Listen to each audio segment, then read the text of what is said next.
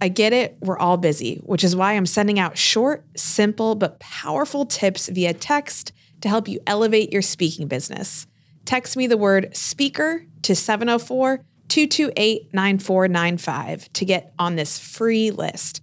That's the word speaker to 704-228-9495. Are you a meeting planner or hosting your own event and you're looking for incredible women speakers? We've got you covered. Head to micdropworkshop.com/roster to find your next keynote speaker from our roster of vetted inspirational women. That's micdropworkshop.com/roster. Hello, everyone. Welcome to Business on the Bright Side. So I am so excited for today's episode about journaling because journaling has been something that I have been exploring a lot this year. I know that during quarantine, we've all had some quiet time with ourselves and maybe our minds are going a little crazy if you're like me. So I have needed that sacred time in the morning with just me and myself at the keyboard, organizing my thoughts. And I realized that so many of my ideas and the things that I've created have started with just that 15 minutes of writing a day, whether it's Headbands of Hope, whether it's my book, or even this podcast. Just start by writing down these ideas. Because there was a study at Dominican University that people who wrote down their ideas were 43% more likely to achieve them. Because when we write down our ideas, it just makes it all more real. It takes the clutter out of our head and gives us clarity on that sheet of paper. So I'll talk about this a little bit more in the episode, but I want to mention it here that I have been working very hard with my team creating a journaling platform called Bright Pages. So Bright Pages is a guided online journal for doers. So if you have an idea, if you want to write a book, if you want to just get some of these things that are in your head onto paper and make sense of them, I am working on something specifically for you. So we just have a small group of people who are trying it out right now, but we're going to be opening it up to more users in the near future. So head to brightpages.com, sign up for the wait list, and you'll be hearing from me soon. So let's get to journaling. What's up, everybody? It is Jess Ekstrom, and welcome to Business on the Bright Side, the podcast where you can learn how to make a living and make a difference at the same time. Life is short, and so is my attention span, so let's get started. Sara Blakely, Oprah Winfrey, Arianna Huffington, Albert Einstein. These are all people that journal every day. I'm putting my name in that hat because honestly, journaling has been something that has truly saved my life. And I know that that sounds like drastic, but I really was just feeling like I was waking up in the morning and I was just swirling around with my thoughts, trying to make sense of them, not really sure where to begin my day, and just feeling completely overwhelmed by just life in the morning. And research has shown that our short-term memory can only hold 5 or 6, maybe 7 items in our head at a time. So anything beyond that, and we start to forget things or feel overwhelmed with information. When we journal, it clears that clutter in our mind, and as a result, we can think more clearly. And when we can think more clearly, we can do things with greater intent and also greater results. So when I was writing Chasing the Bright Side, I was on a deadline. I had a manuscript that I had to turn in by a certain date. I was doing, I had this schedule with a certain number of words I wanted to hit a day. And so every morning when my alarm went off, I didn't check my phone. I didn't go onto email, and I just sat with my computer and I wrote. And I felt freaking incredible. I would start my day after my writing time with just clarity, with just this calm and this ease. And if you know me, that doesn't come natural to me. I'm have the resting heart rate of a hummingbird. But I was starting my day with clarity because I was just taking time to write stuff down, to write down my thoughts. Not even all of it went in the book. It was just taking a moment to have a date with myself before I became completely consumed with what everyone else was thinking, what everyone else was saying online, or responding to messages or DMs or any of it. It was literally just time for me where I could sort out my thoughts before I began to consume someone else's. So I am a huge advocate of journaling, so much so that I started my own online journaling platform called Bright Pages. So I wanted to start Bright Pages because I wanted to create a one-stop shop for journaling, not just any kind of journaling, but journaling for doers. Because I think that all of the things that I've created, whether it's Chasing the Bright Side or Headbands of Hope, all of it started on a sheet of paper.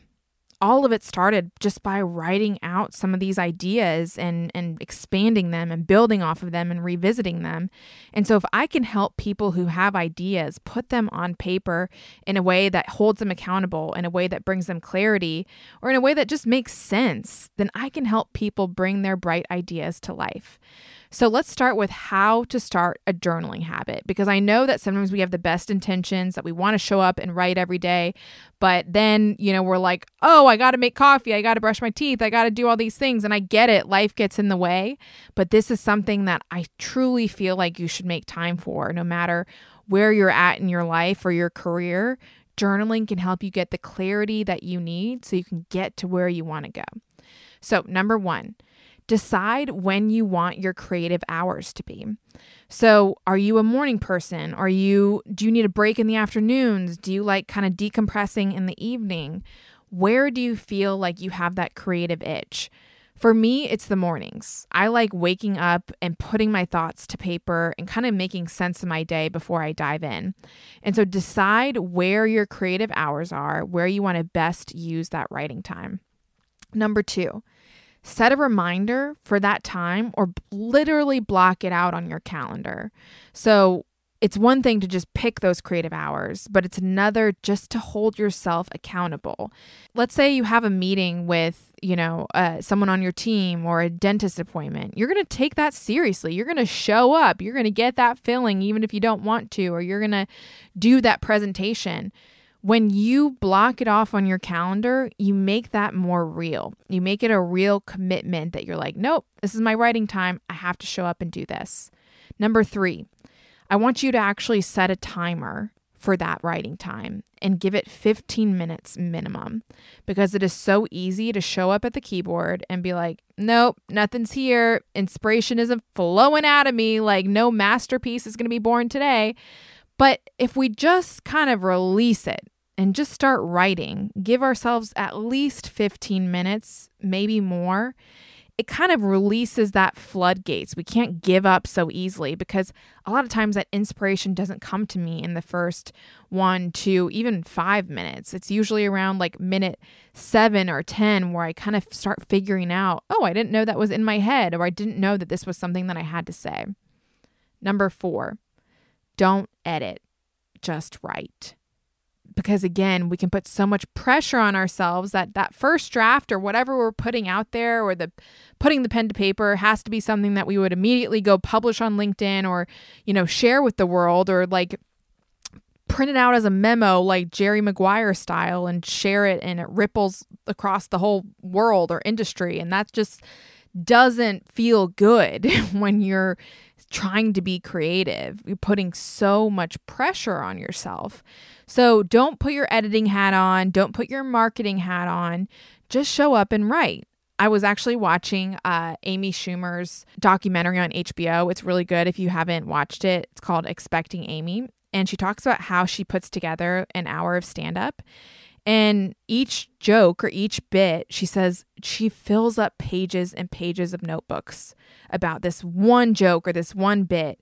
And then she goes on stage and she workshops it and she workshops it. And then eventually, when she actually delivers it in her special, it might even just be like 1 or 2 lines. But she has to start by putting it all out there so she knows what the good parts are and where she needs to go. So don't edit, just write. Number 5. I like keeping a notes tab of topics on my phone that I might want to explore when I journal.